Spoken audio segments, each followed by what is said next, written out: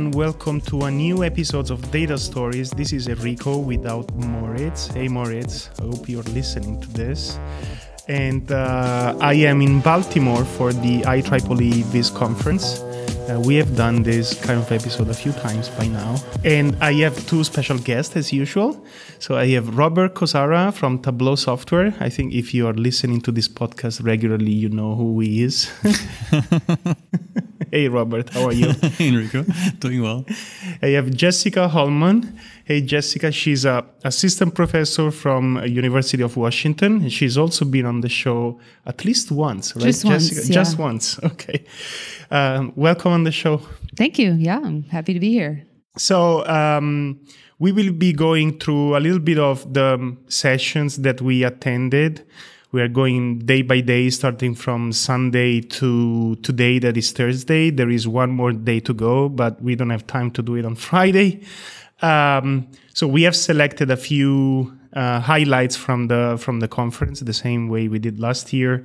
So we will be talking about a little bit of papers that we saw presented at the conference, and also some other events like workshops where people mainly discuss about a specific topic, and panels. So I would just dive right in. Go for it. Good. Okay, on Sunday, we had a couple of interesting workshops. We had the first one called the Pedagogy workshop, Pedagogy of how do you say pedagogy in English? Pedagogy? Pedagogy, where do you put the accent? Pedagogy? Pedagogy. Okay. I don't know. Okay.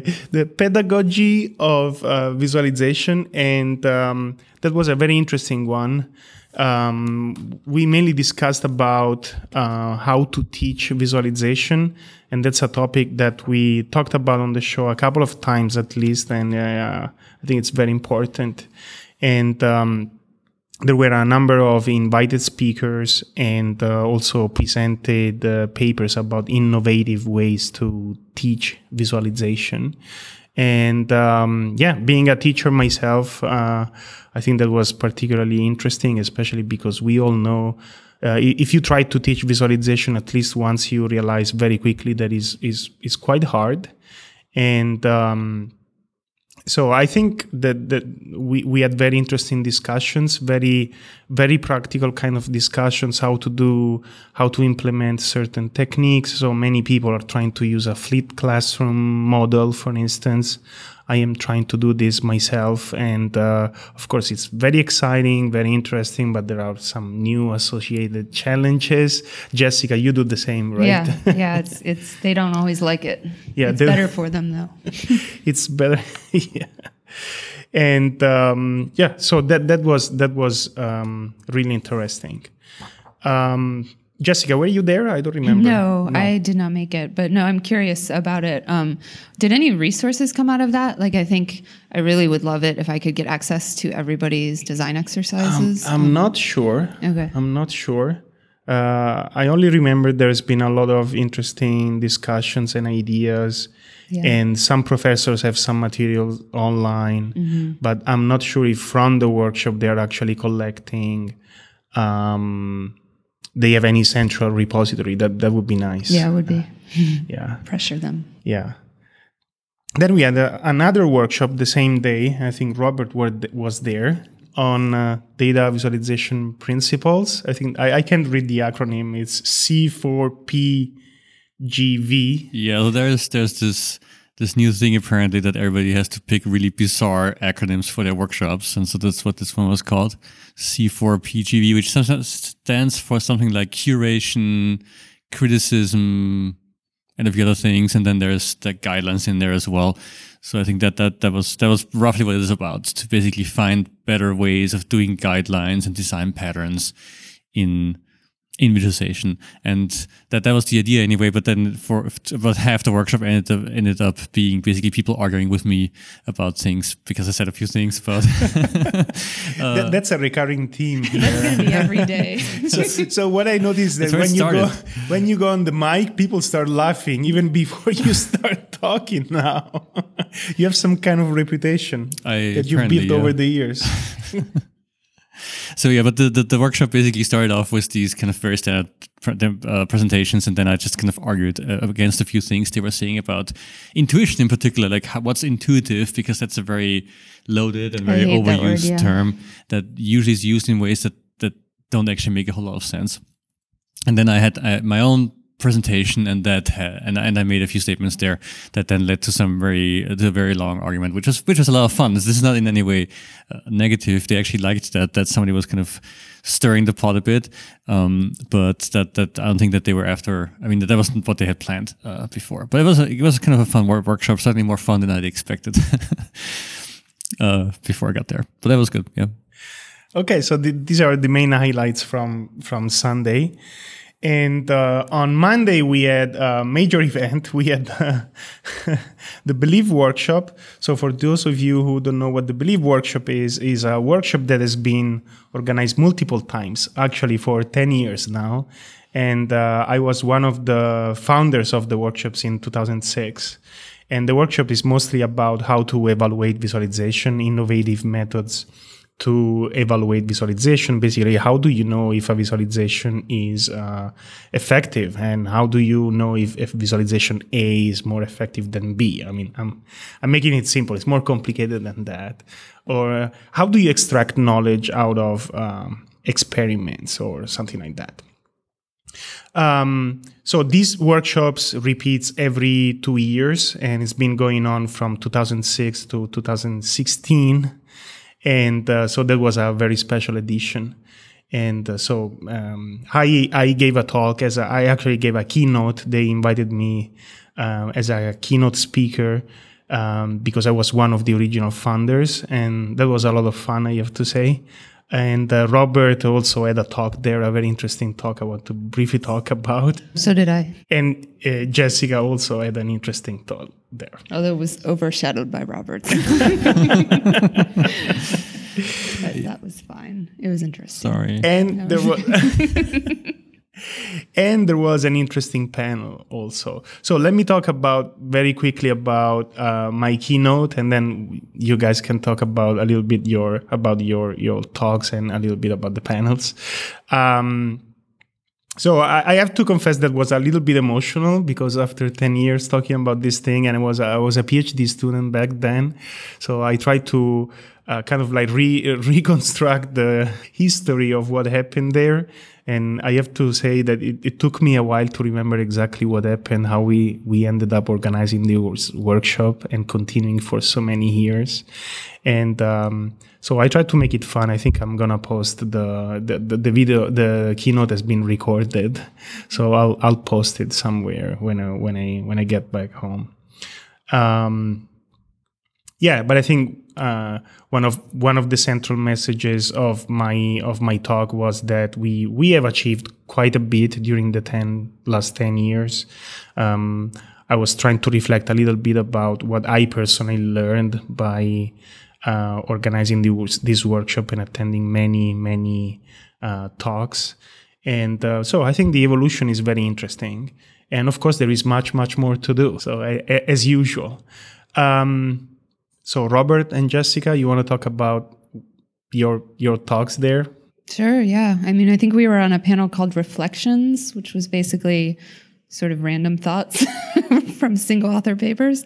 I talked about something that was probably almost the most specialized. So I talked about evaluating uncertainty visualizations and why that's particularly challenging, which is just something I noticed looking around, that we have all these papers on techniques for uncertainty visualization, but we don't often talk about kind of the new challenges it brings with evaluation. But I think Robert kind of stole the show because he talked about sort of how we know what we know. So yeah. Well, how we don't know what we know. That was actually my main thrust there. So there are, I believe, has research papers and position papers, and that was a position paper. And I don't actually know how many of the papers were position papers, but mine certainly was one. And so my title was An Empire Built on Sand, and I was obviously going for slight controversy there. But the point was to say, well, we need to look at our foundations and figure out what of the things that we believe speaking of the belief workshop, but what we think we know and what we believe versus what we actually know, and that we need to question those things and just ask, do we actually know that? And do we have evidence for that? And in many cases we don't. And that's what I was trying to point out. And that resonated with people. And I thought it would be more pushback, but mostly it was, everybody seemed to agree with that. Yeah, not at all. I have to say I personally really enjoyed it, and I think you gave a little bit of a show there. It was he was very dramatic. He was pausing a lot, pauses, using the right tempo. Exactly. Did you rehearse it quite a bit? Yeah. Yeah, I had already given a practice talk, and then I went back and redid a lot of that. And I actually, this thing about how you need a lot more time to write something that's short. I didn't have time to write something that's short. It's a bit like that because it was a short talk, and I wanted to really keep it within the 5 minutes.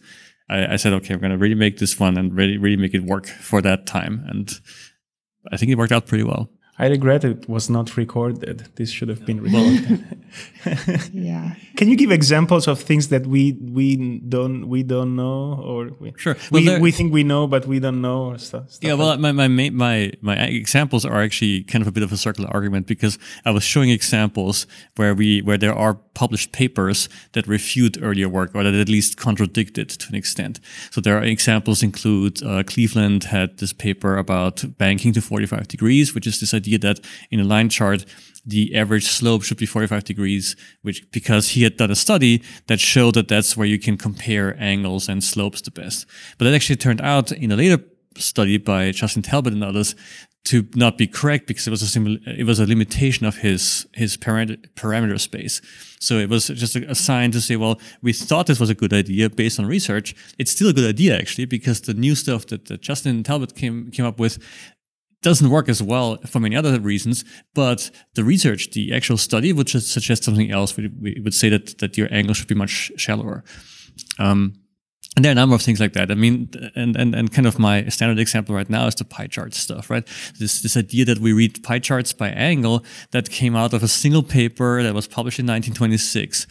Based on a fairly questionable study, and we now did some more work on that, and we I think, clearly show that angle is not how we read those pie charts. So it's just become an assumption that where everybody just references the same exact paper from literally 90 years ago, and we just need to keep questioning those things and move on a little bit, and we talk about replications and things like that. So we need to replicate those studies as well, and not just trust a single piece of work, especially one that's so old. And that's really my main argument, is to say, well, there are certain things we think we know, but we really don't. So we need to ask this question that I kept repeating, which is, how do we know that? And that I think is a very important question that we're just not asking nearly enough in this field. Yeah, I propose the Kosaras mantra. Because you kept asking, how do we know that? How do you know that? I can live with that. You can call it that. I think it's interesting too. Like, you're talking about all this sort of like in parallel with the replication crisis. So you don't usually bring that in, but I mean, I think the ideas are all sort of what we're seeing. Yeah. And then we had the panel like at the end of Believe that I think it's interesting how some people come at it from a different angle, like just by, talking specifically about replication and meta studies, et cetera. But you're kind of really like the advocate for like the deeper problem. Like, how do we know what we know? So what happened during the panel, Jessica? Yeah, I think it was kind of a highlight of Believe. So Tamara Munzner was on it, and I think she got people thinking quite a bit. She brought up the replication crisis, which I then heard about multiple other times at Viz this year, but she was the first to sort of explain what's going on there and why we should really care, because although I think it hasn't hit us yet, she was suggesting that it will. And so, Believe was a perfect place to talk about that. Can you briefly describe what the replication crisis is? Yeah. So in psychology, in medicine, probably in other fields, I mean, particularly social psych, there's been sort of a lot of attempts to replicate these kind of landmark studies. So kind of exactly what Robert's talking about in Viz, but they've been failing when people actually do things like pre-register. So they pre-specify everything they're going to do in advance, and they don't have as many degrees of freedom. So it's caused kind of this whole debate, much of which is happening on blogs, but also in papers about how we should be doing statistics and reporting statistics, and how we need to think about research differently. A single paper is never going to be enough, to establish what's true and what's not. And we just need to be way more critical. So Tomorrow, I think, has recently gotten into that. And so she sort of brought that up. I think Laura McNamara was also on the panel and talked a little bit about sort of the larger kind of like methods and epistemology in which we work, which I'm not going to summarize well. But I do remember some of the questions being about kind of like, how one person can sort of try to change the culture in a field and, whether that's possible. Do we all have to change? I think Tomorrow talked about this a little too. How you can take small steps to improve sort of how you're evaluating things, how you're doing studies. I think that got people's attention, in addition to Robert's talk, the Star of Belief, and Enrico's talk, which I just happened to miss. So, of course, yeah, the keynote. I think that was very good. Yeah. It's an interesting look back, and Enrico also mentioned a number of papers that were published in Belief over the years that got a lot of attention. So that was interesting to see that too. Yeah. I think I'm gonna try to write a blog post about that. Mm-hmm. Yeah. Okay, so let's move on to what happened on Tuesday. So Tuesday is the official opening of the conference, and like every year, the first event is the keynote. We had a professor from Harvard, right? Mm-hmm. Ricardo Hausmann. I unfortunately missed the keynote. Mm-hmm. Robert, you were there, right? Yes, that was a really good talk. So Ricardo Hausmann is an economist at Harvard. And I'm going to try and not go into too much detail because there was a lot of stuff that he talked about. But he had this argument about how the difference in wealth between different countries is growing for sure, but also where it's coming from. And his theory is basically based on network effects. So he's talking about how a country that makes certain things can then, and if those things are technology things, can then make new things by combining the stuff that they already do. And that way produce essentially an exponential number of new things. Whereas if you're limited to natural resources, for example, then you will never be able to move up from that because they just don't multiply. So this is a very simplified version of that argument. And he had some really good stats and interesting visualizations too, that were mostly very simple. They were mostly scatter plots. But he used them in a very interesting way. It was especially with him talking about them, it was really impressive how he laid out his argument and how he made the case for his theory there. And they also have an online version of that where you can look at their data and you can look at different countries, you can compare different countries, and you can look over time how things have changed as well. So we should probably put this in the show notes, but there is some interesting work there. It's called Atlas at Harvard, and we can probably put the link somewhere. It was really good. And also one more thing I wanted to add about this is that I really appreciate that Viz brings in outside speakers like that. So not just, Viz people talking to Viz people, but it's every year there's somebody from an entirely different field. Like there was somebody from biology a few years ago. There was Alberto Cairo last year, even or 2 years ago. 2 years ago, I guess. And then I forget who Mary was Haggerty did one, which I really remember, like 2011. So she's like a famous cognitive psychologist. Now we've had people from psychology, from economy, from lots of different fields, and it's a really good influence, I think, on the field because it helps us understand what's going on outside of Viz and try to make some of those connections. Yeah, I agree. That's very good tradition. Okay, I think we can move on to the paper sessions. So we are not going to cover every session or every paper at all. Just some of those that we managed to attend. So the first one is the interaction session at InfoVis, and we selected a few papers from there. I think the first one we want to talk about is the Best Paper Award. Mm-hmm. That's VegaLite, a grammar of interactive graphics, from Arvind, I don't know how to pronounce. Satyanarayan, Dominic Moritz, oh my God, it's art. Wangsupasawat, sorry guys, and Jeffrey Hare. I'm not very good with names. Yeah, Robert, you want to talk about this paper? Sure. So Vega Lite is strangely named, but it's essentially the successor to Vega, or like something that's an evolution of Vega. And Vega is a way of specifying visualizations using JSON, which is the JavaScript notation for structured data. And that in itself is an evolution of D3. So that we're now basically at least 2 steps away from D3. And what they're trying to do there is to make the specification of visualizations more declarative. So the idea is that you specify what you want to see, and the machine figures out the how. So and with Vega Lite in particular, it's now also much better at filling in the gaps. So if you say, I want this and this mapped, I don't know, in some kind of scatter plot, it will pick things for you. You don't have to say, I need a certain size or whatever, because it will just be smarter about that.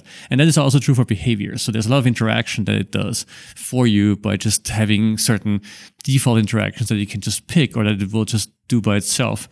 And so they talked about how it's much easier, much more concise now to describe a lot of these visualizations, and then be able to just be faster in developing them, and then just filling in the gaps that you left if you want to be more specific. So if you then decide you want something on size in, let's say, a scatter plot, you can then add that, and this way then keep exploring the data rather than having to do everything from the start. And they're also getting people to build on top of that. So there is now a Python API that's built on top of Vega that's automated, so it can pick up all the changes, and it's a very nice. And so if you don't like JavaScript, which I guess a lot of people don't, because it's kind of a horrible language, but of course Python is nicer and friendlier, and it's tied into a lot of the data science stuff, so you can use it with that. And there are a number of user interfaces that are built on top of that, or that are starting to build. I think even Lyra is using Vega Lite. Yeah, Lyra is. And so Lyra is an interactive tool for building essentially news graphic style visualizations. Narrative visualizations. Yeah. And so it's a really interesting project, and I think a very deserving best paper. I agree. Yeah. Jessica, these are your colleagues. Yeah. Do you use Vega Lite yourself? No. Well, I used Vega a while back when they first started doing the declarative stuff. And I feel like, I mean, for me, I think where I see it being really powerful is when you're doing any sort of system development where you need just something you can kind of parse and automate. I feel like these types of languages are going to be really important. And they already are. I mean, people are already using them, like in Lyra, for example. So yeah, I think it's really deserving. Yeah, I think what is really interesting is the kind of ecology of tools that they're building. Yeah, I love that diagram they show. Yeah, and they're always trying to connect with the rest of the world and keeping an eye how to make this happening in the world for real, right? It's just not... I think it has an impactful research, but at the same time making sure that this is actually used. Yeah. Right? Yeah. And I think that's an aspect of this work that I personally really, really like. Yeah. So another interesting paper from the same session was Hindsight, Encouraging Exploration Through Direct Encoding of Personal Interaction Histories by Mi Feng, Cheng Deng, Evan Peck, and Lane Harrison. Jessica? Yeah, I can talk about this one. I thought it was really interesting.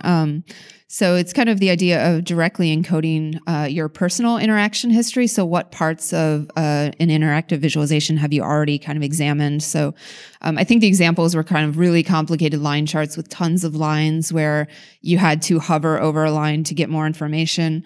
And so it would, I think, gray out those lines, change the stroke, et cetera, so that you could then at a glance see, exactly what you had already looked at. And it's not the first system that's kind of encoded interaction history as a way of getting people to explore more data. But there are, I think, a few unique things. So I think some of the previous work, like Wattenberg and Chris and their baby name Voyager, kind of tried to gray out sections that a lot of other people had looked at. And I think similarly, there was work, I think, by Wes Willett and Manish Agrawala on scented widgets, where it was like you would encode kind of what everybody had done. So mostly in collaborative visualization, where you want like the group of people to look at everything. So this was doing it on a personal level and doing it, I think, kind of generalizing it, doing it more directly. Previously, a lot of it was indirect. So yeah, I thought it was really interesting. They did a study, I think I don't remember the exact results, but I think it was sort of similar to what's been found in the past with the social kind of, you can get people to explore more, which I think is important. People often, I think, don't keep careful track of what they've looked at. It was another paper actually that didn't use significance testing too. So, which is something I've started to pay attention to. So it was nice. They did a good job with the stats. Good.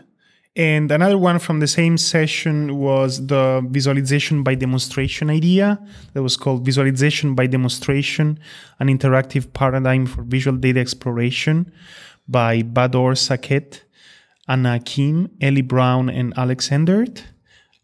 Robert, you wanted to talk about this one? Yeah, so this is, I just want to mention it briefly. It's an interesting idea. Even if most people, I think, are a bit confused by the current implementations, the idea is that you basically can move things around in a visualization, and the system then tries to figure out how it would make that happen based on the data. And I like that as a way of exploring the data, but there were some ideas in there about how you would stack the dots in a scatter plot to make a bar chart, for example, that seemed at least difficult to figure out, if not a bit more complicated than necessary to make a bar chart. So I think that there is a really interesting idea there somewhere in this, but it hasn't quite come out yet. But I think it's a good thing that this can be explored, and we can see what else is happening in that space. Good. Okay, so let's switch to the following session we want to talk about. That was a session on immersive analytics, even though I think the paper we want to talk about has nothing to do with immersive analytics. So we want to talk about the paper on attraction effect, which is one of the many biases psychologists has discovered, and cognitive biases.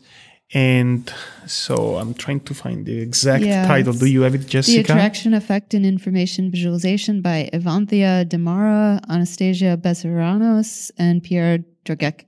The only name I know, I'm going to miss. Dragicevic. Yeah, thank you. That one I can pronounce. So I thought this was a cool paper. It was basically, I think, taking this bias that's been seen in like judgment and decision-making studies, where people are trying to decide between alternatives, but the alternatives are kind of equally matched on the overall criteria, but just sort of different attributes.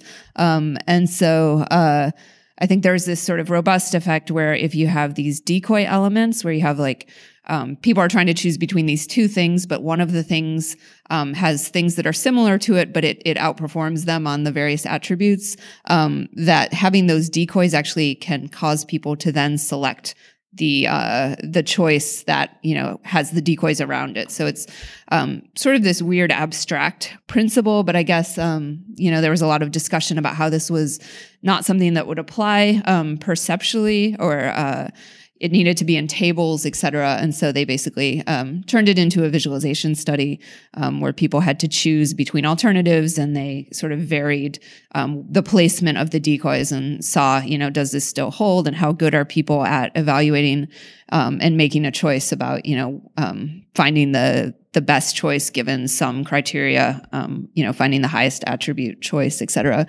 So it was just very nicely done, I think. And I personally like that they're taking stuff from like judgment and decision making, where I think a lot of this stuff is useful for us to know. And so it was a nice kind of like bringing something in from outside. Yeah, I think that's an area of cognitive psychology that is ripe of interesting ideas that can be applied to visualization and data analysis in general, right? Yeah, totally. Yeah.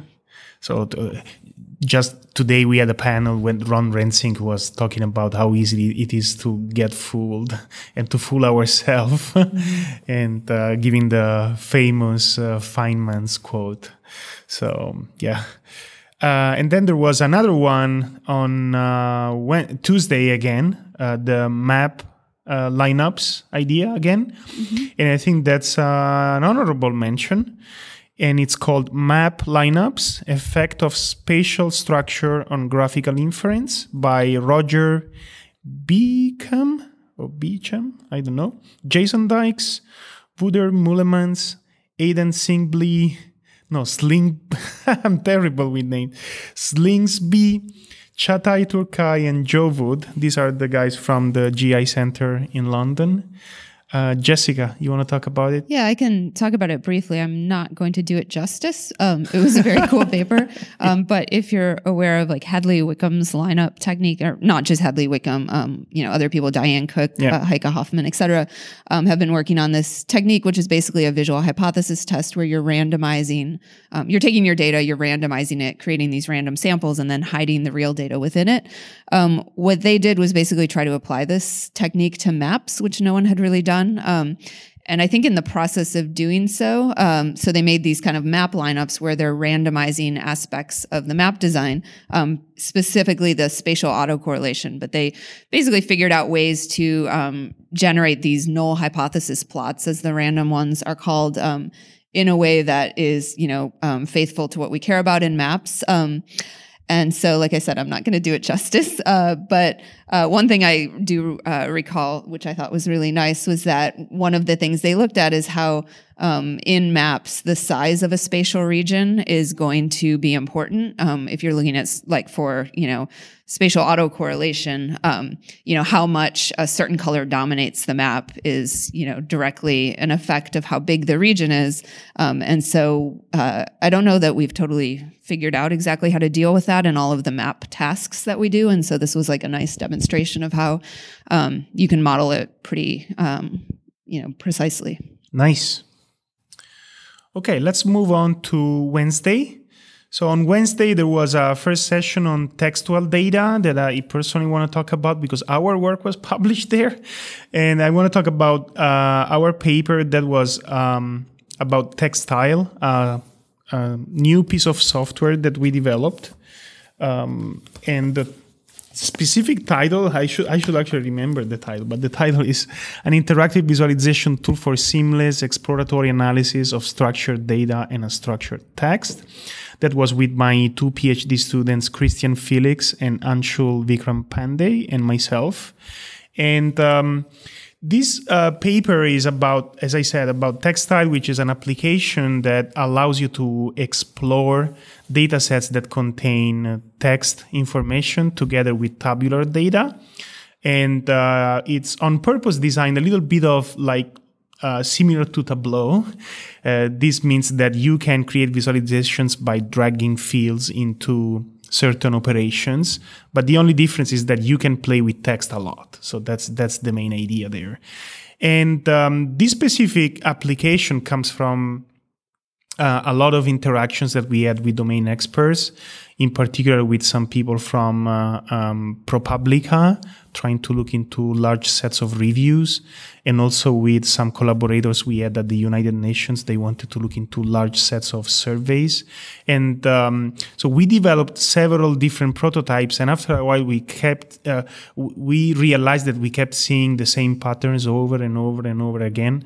So, and we also created several different kind of prototypes, and this last application basically includes all the knowledge that we have accumulated during several months or even years interacting with these people and building different prototypes. So we also have a very nice web page, and we are working on a version that you can download and install on your computer, and you can load your own data. That's at textile.io. And I'm personally very happy with this work. My students have done an amazing job there. And it's very exciting practical work. And I'm really curious to see where we can bring this application. I think one challenge, actually, the other day there's been a panel on how do you transition software that has been created in research to something that is more product oriented. That's, I think, a challenge for everyone here, and so I'm really curious to see what is going to happen here. So in the application sections, the first paper I'd like to talk about is about a system that is called ProAct. The title is ProAct, Iterative Design of a Patient-Centered Visualization for Effective Prostate Cancer Health Risk Communication by Ansu Akone, Lane Harrison, Alvida Otley, Nathan Winters, Caitlin Kudale, Paul Han and Remco Chang. That's the group from Tufts University and WPI.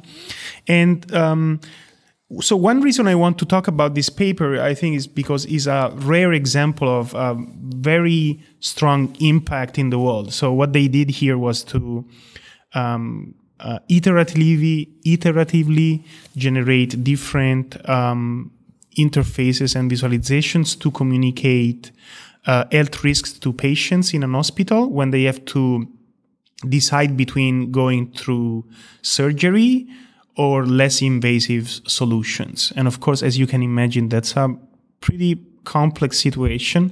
There is also a lot of emotional distress.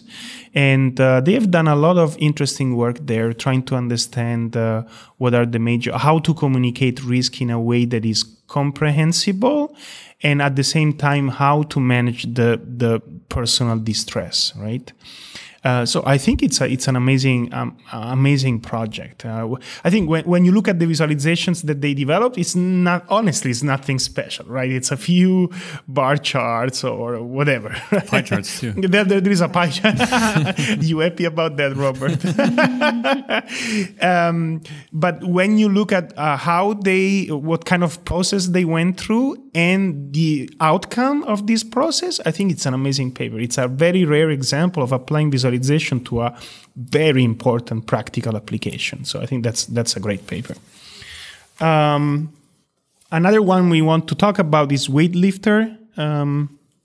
I don't remember who wants to talk about I can this. do this. So it's called Weightlifter, Visual Weight Space Exploration for Multi-Criteria Decision Making. And this is by the folks from VRVIS in Vienna, Stefan Peyer, Marc Streit, Thomas Torstenbayer, Florian Spechtenhauser, Thorsten Möller, and Harald Pieringer. And you don't have a problem with names. Yeah, well, I'm just kind of playing somewhere in between German and English here. I don't know if these sound at all comprehensible to English speakers right now. But anyway, but the idea is very interesting and kind of very simple in a way, that they looked at this question of how do you deal with weights in what's when you combine different criteria. So the idea is that, let's say you want to buy a car and you have a number of criteria. You want to, of course, the price is going to be important, and then maybe miles per gallon and the whatever other things that you want about a car. I can't think of any examples right now. In addition to that, and then the thing will ask you, well, if you have some kind of system to help you decide that between the 10,000 car models, is, well, how important is the miles per gallon, is the mileage versus the weight, the price, for example.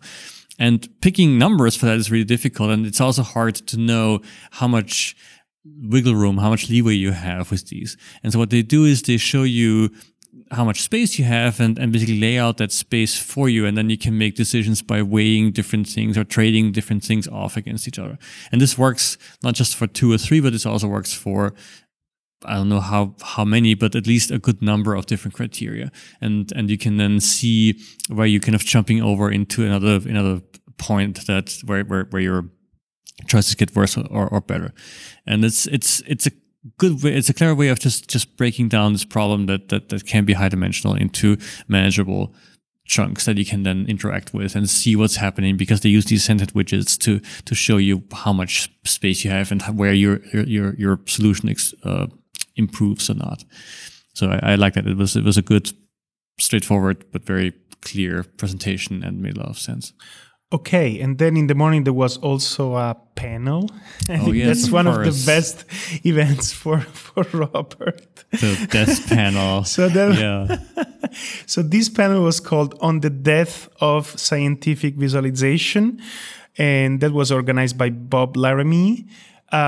Robert, I know you want to talk about it. Maybe you should give a little bit of a background here for our listeners, okay, because I'm pretty sure they're not aware of what is going on here. Right. So can you explain the crazy thing happening here in this conference, that we have 3 tracks and one is called scientific visualization. I think when people hear scientific visualization, in their mind, they imagine something completely different to what is scientific visualization in this conference. So can you briefly explain that? So we should back up a little bit here anyway to say, well, what is the VIS conference? And for the last 5 years or so, VIS is actually an acronym, and it stands for, well, so V is unfortunate because it stands for another acronym. It stands for VAST, which is the acronym for Visual Analysis, Science and Technology, which is the youngest of the conferences. And then the I stands for InfoVis, Information Visualization, which is mostly what we talk about here. And then the S stands for SciVis, Scientific Visualization. And scientific visualization is actually the oldest of the visualization fields, at least as they're called visualization. And it's the definitions keep changing, and there are always discussions about whether, where you really draw the line. But essentially, scientific visualization, the way it's understood today, is about data that has a location, and where the location is a big part of what's going on. And that's very abstract. What it means is that it's about volume rendering, a lot of medical applications where you have CT data, computer tomography, or MRI, magnetic resonance imaging, and you turn that data that is essentially measured into pictures, and you let the doctors explore whatever they're looking for to find a tumor, to plan a procedure, and so on. And that's all done in 3D. There's also flow visualization, where you look at how do gases or liquids flow around the thing, like around an aircraft, and where is drag and so on, or within some machine, and where, is a combustion engine working or not, things like that. So it's basically about applications where you look at physical things and you can image or simulate physical things and then show those. And so the crisis in SciVis is that the visualization conference that we should maybe add here too, just for context, started in 1990. And since about 2006, the number of papers, the number of citations, and the number of submissions to the scientific visualization part has slowly been decreasing. And so I remember years ago, 5-6 years ago, people talking about this and kind of joking about the death of SciVis, but it's now being felt in the sense that there are fewer papers, there are fewer tracks here at this conference about SciVis, and there's a lot more on what you would call the information visualization side, which includes both the InfoVis conference and VAST. So that has been vastly expanding, and so the kind of the old guard too, in a way, is feeling a bit slighted, and they're trying to figure out what to do. And okay, maybe saying that they feel slighted was a bit unfair, but they're certainly feeling that there is that something's going on, and they want to fix this, or at least figure out what to do.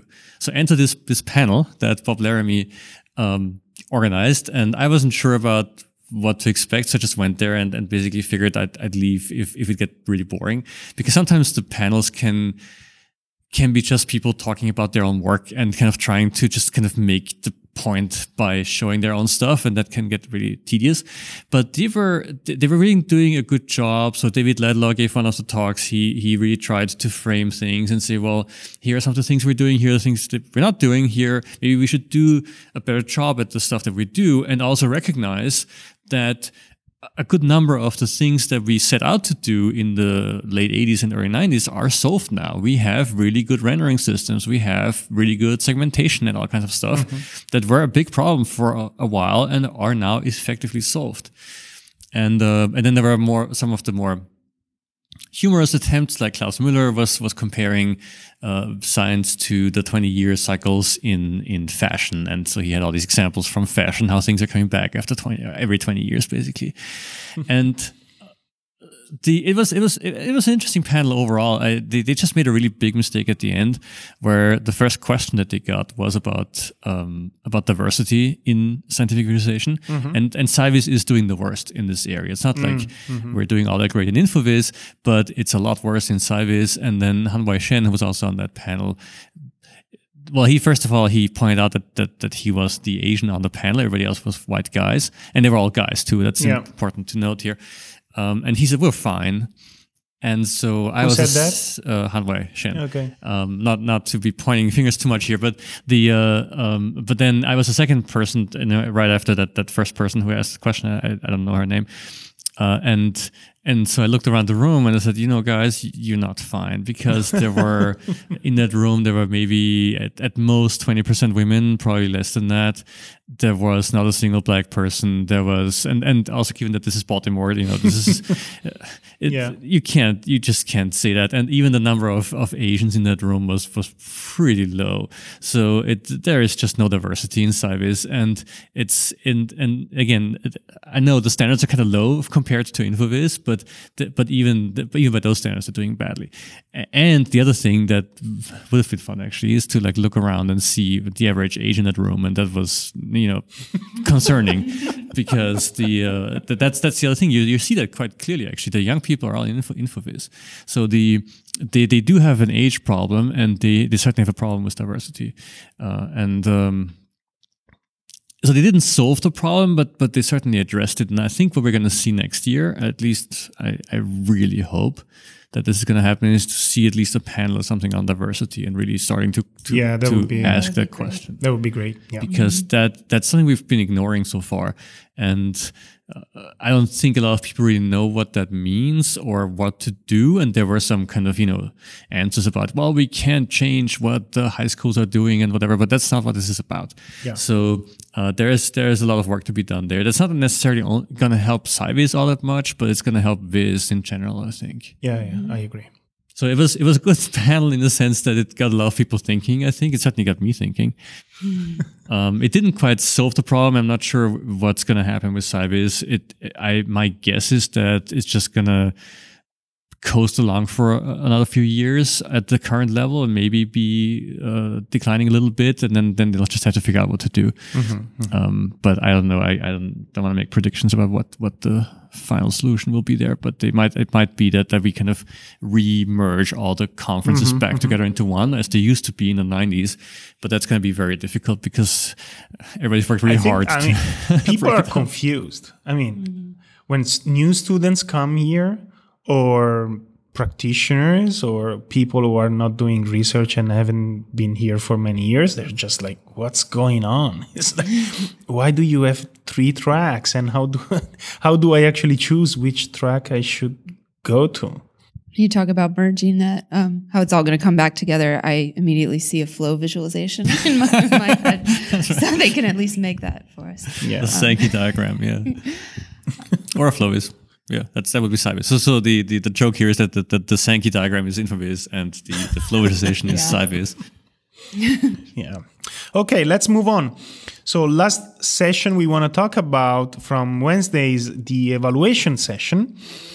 And the first paper we want to talk about is evaluating the impact of binning to the scalar field by Lace Padilla, Samuel Keenan, I don't know, Mariah Meyer, and Sarah Cream Reger, I don't know.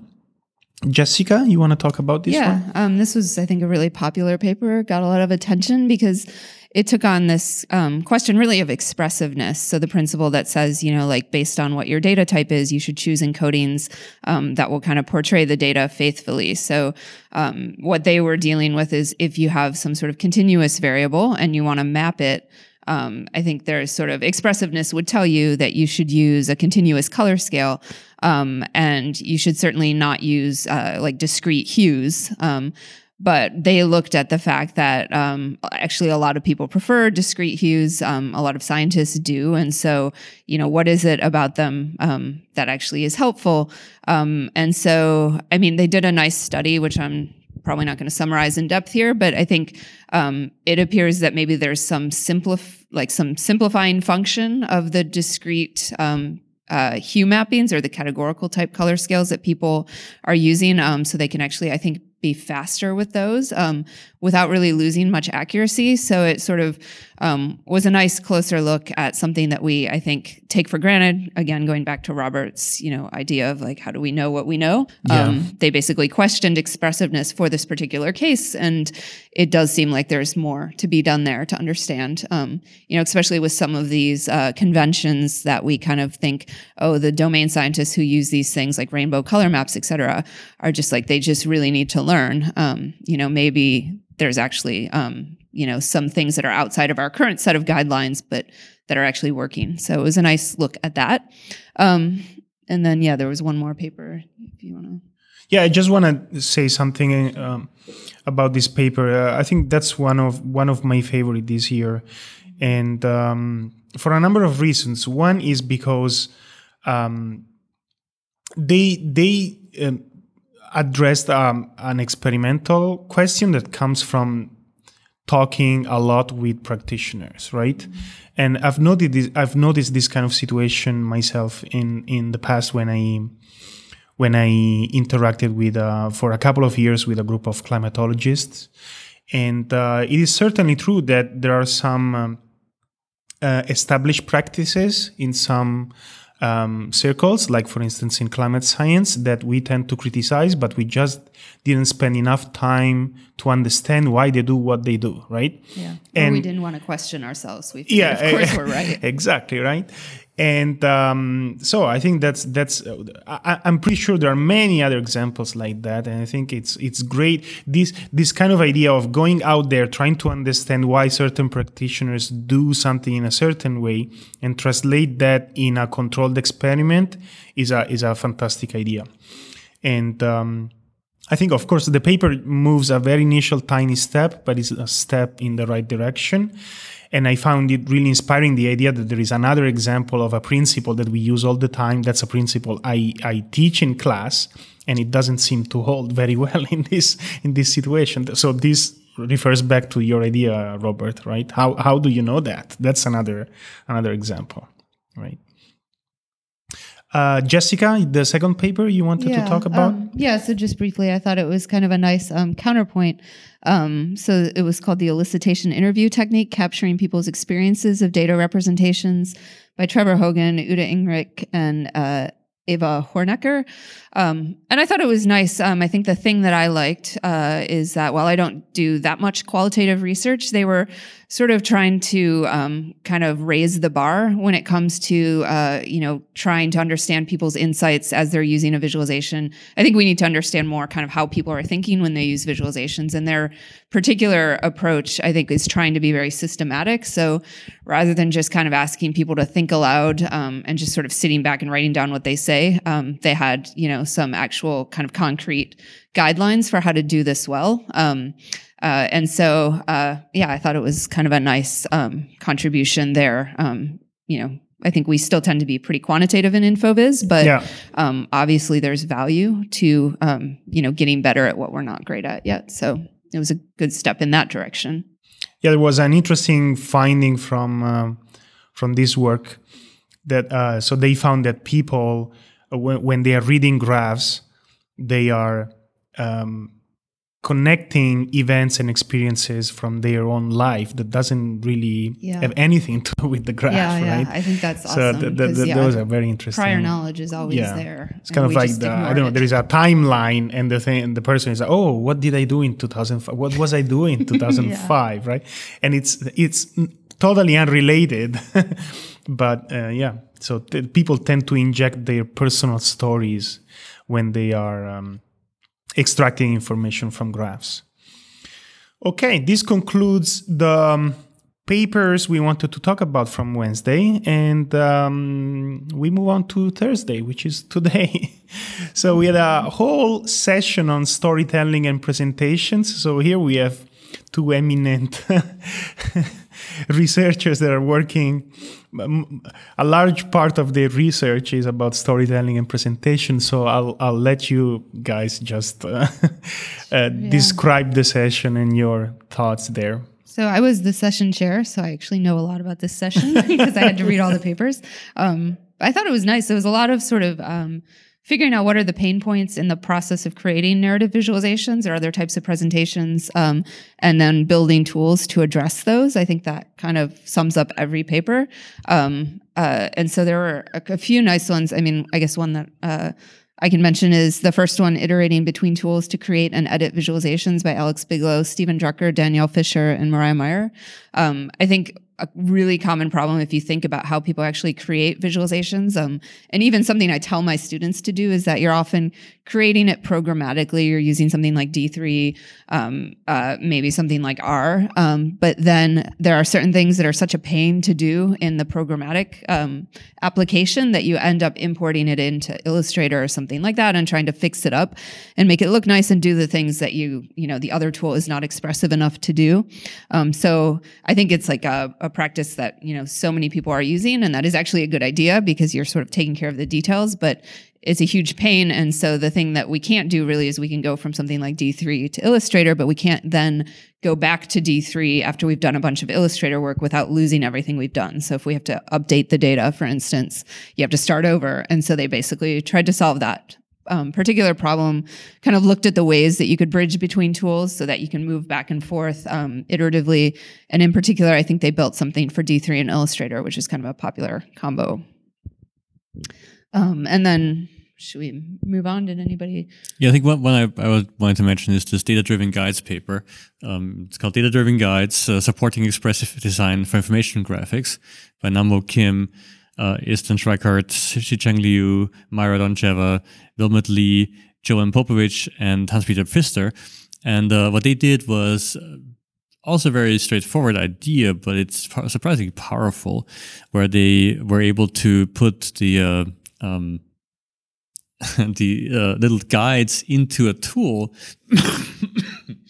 that would then respond to data, and you could then use those guides to draw information graphics, like the famous Nigel Holmes example. So then they used Nigel Holmes' monster there as an example. And I wasn't very excited about the presentation. I had said some unkind things about that on Twitter, but the paper is really good. I think they missed. I just felt they really missed a chance to really make this fun, because they had such great examples and didn't make the presentation very compelling. But the work's really good. I really liked what they were doing.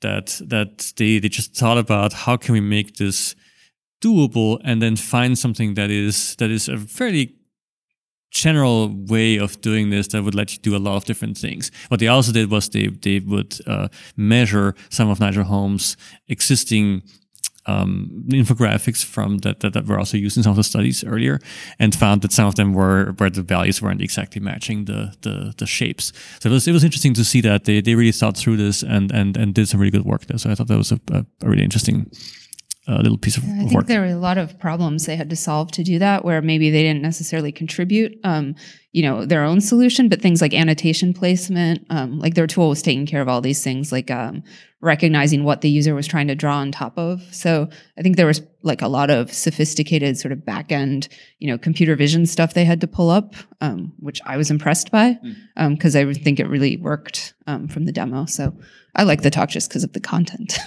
Okay.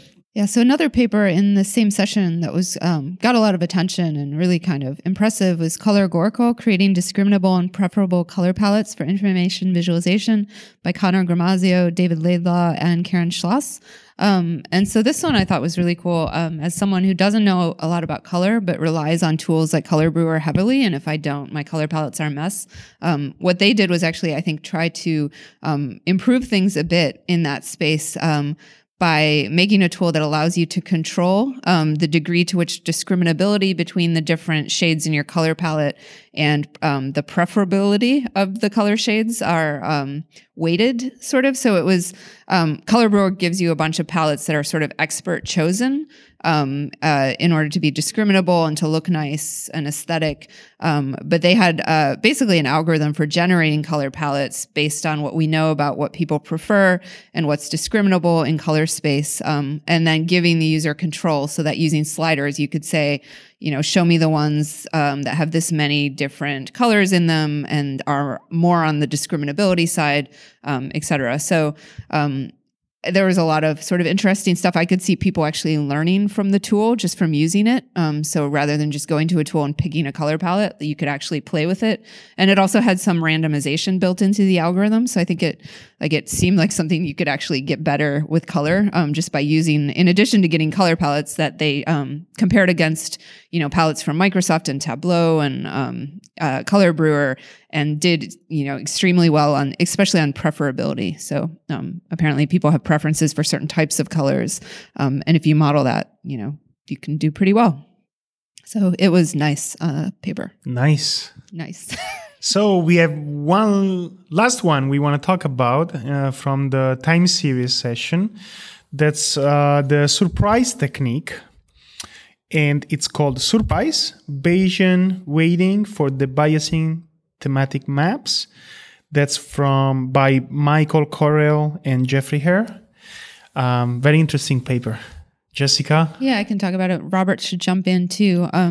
Because again, I know these people well, and so it'd be interesting to hear from someone who doesn't know it. Although I'm probably not going to do it total justice. But the idea is that a lot of times with things like choropleth maps, you try to graph some variable, some thematic variable, like unemployment or some disease rate. But there's often confounding factors, so things like population density and differences in variance based on population density. And so what they did basically is a method where instead of mapping the actual values, you're mapping kind of the deviation of the values from what you would expect.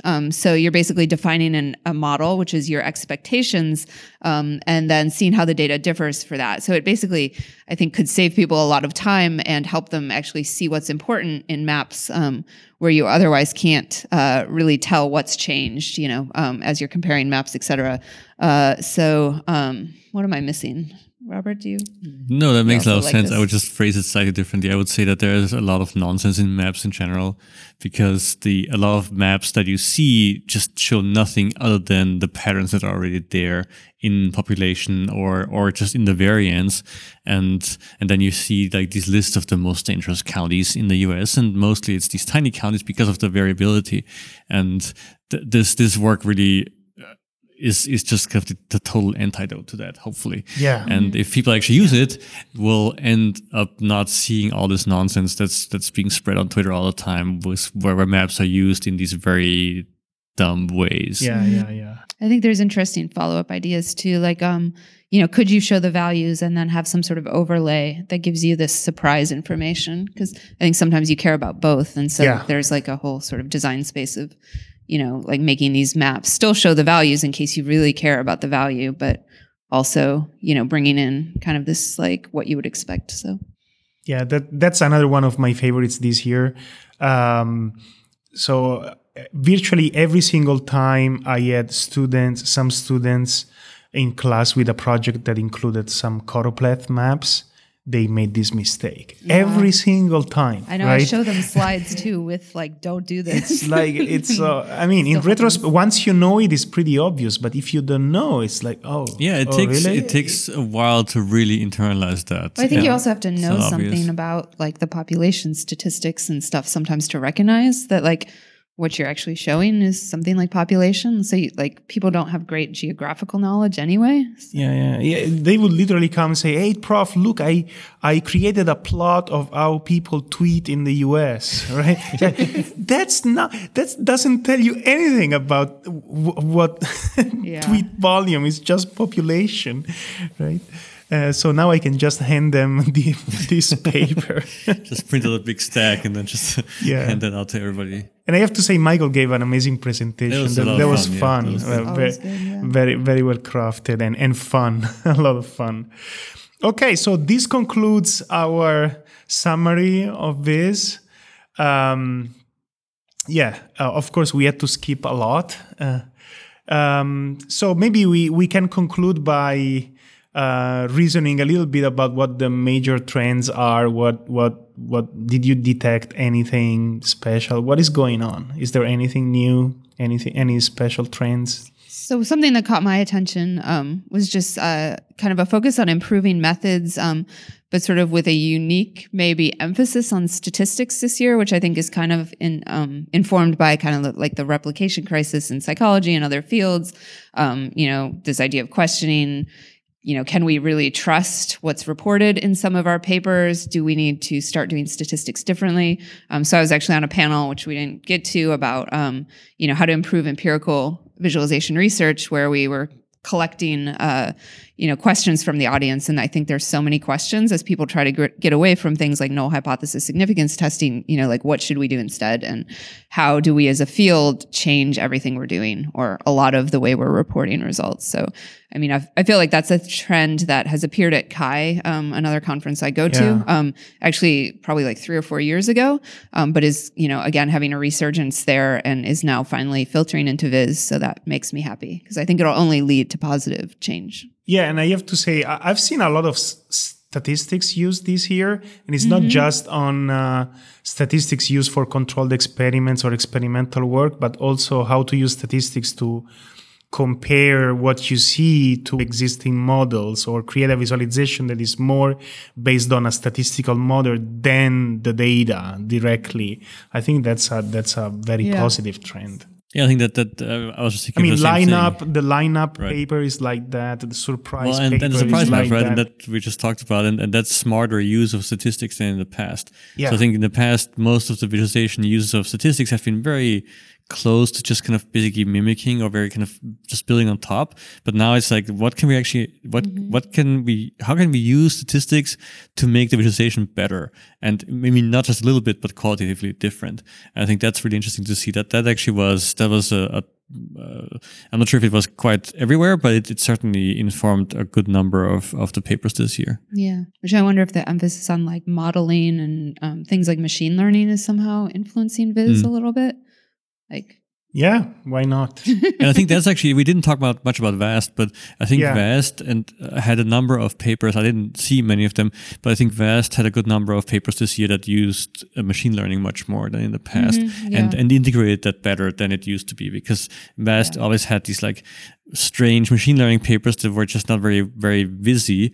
But I think we're now seeing that actually being turned into something really interesting where they are able to combine both of them into something really cool and compelling. Yeah. There was a whole session on visualizing machine learning models. And that's definitely a trend there. I think even more generally, like this hype about data science maybe is coming in a little bit. Yeah. I guess we now have the visual data science like workshop thing. Yeah. So maybe having an influence on all this modeling. Anything else? Well, I guess I'm not sure if it's really a big trend, but there seems to be more introspection. So from, maybe it's just because I spend too much time on these panels, but from Believe, I mean, there was Believe. Maybe because of all the questions that you ask every. Well, but there was having an introspective year. So I'm just that kind of guy. No, but it's actually I am. But so there is, at Believe there was the panel about the future, of course, but that very strongly, especially with Tamara talking about the replication crisis, very strongly turned into, so what do we do? How do we do things? How do we do them better as a field? There was the empirical work paper panel that Jessica was on.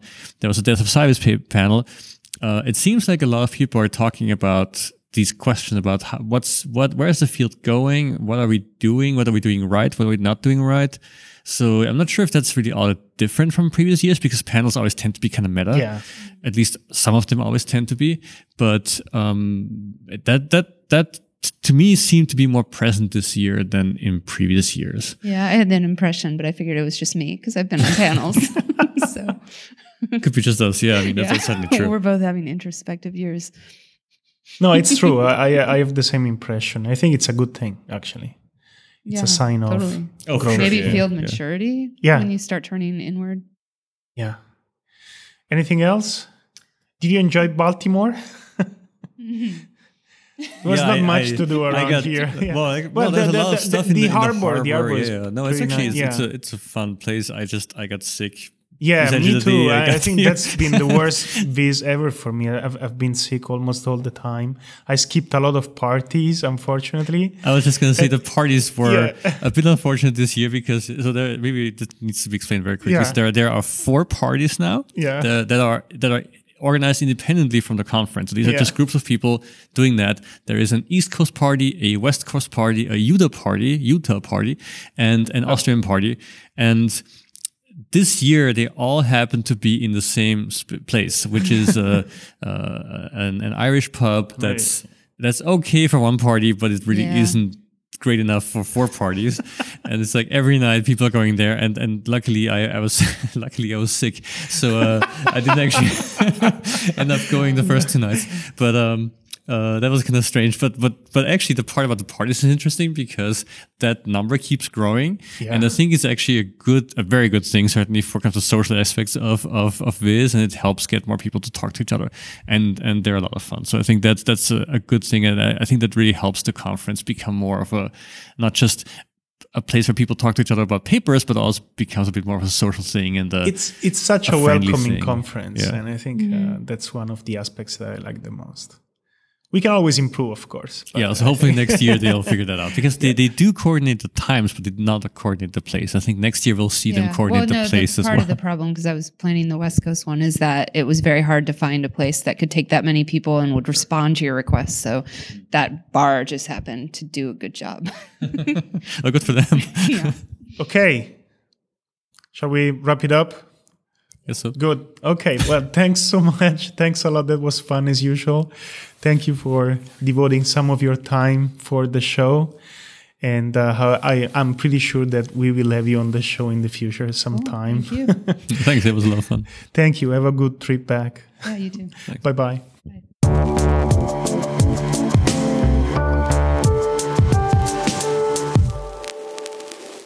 Hey guys, thanks for listening to Data Stories again.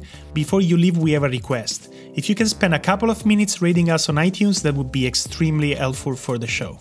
And here's also some information on the many ways you can get news directly from us. We're of course on Twitter at twitter.com/datastories. We have a Facebook page at facebook.com/datastoriespodcast, all in one word. And we also have an email newsletter. So if you want to get news directly into your inbox and be notified whenever we publish an episode, you can go to our homepage, datastory.es, and look for the link that you find on the bottom in the footer. So one last thing that we want to tell you is that we love to get in touch with our listeners, especially if you want to suggest a way to improve the show or amazing people you want us to invite or even projects you want us to talk about. Yeah, absolutely. So don't hesitate to get in touch with us. It's always a great thing for us. And that's all for now. See you next time. And thanks for listening to Data Stories.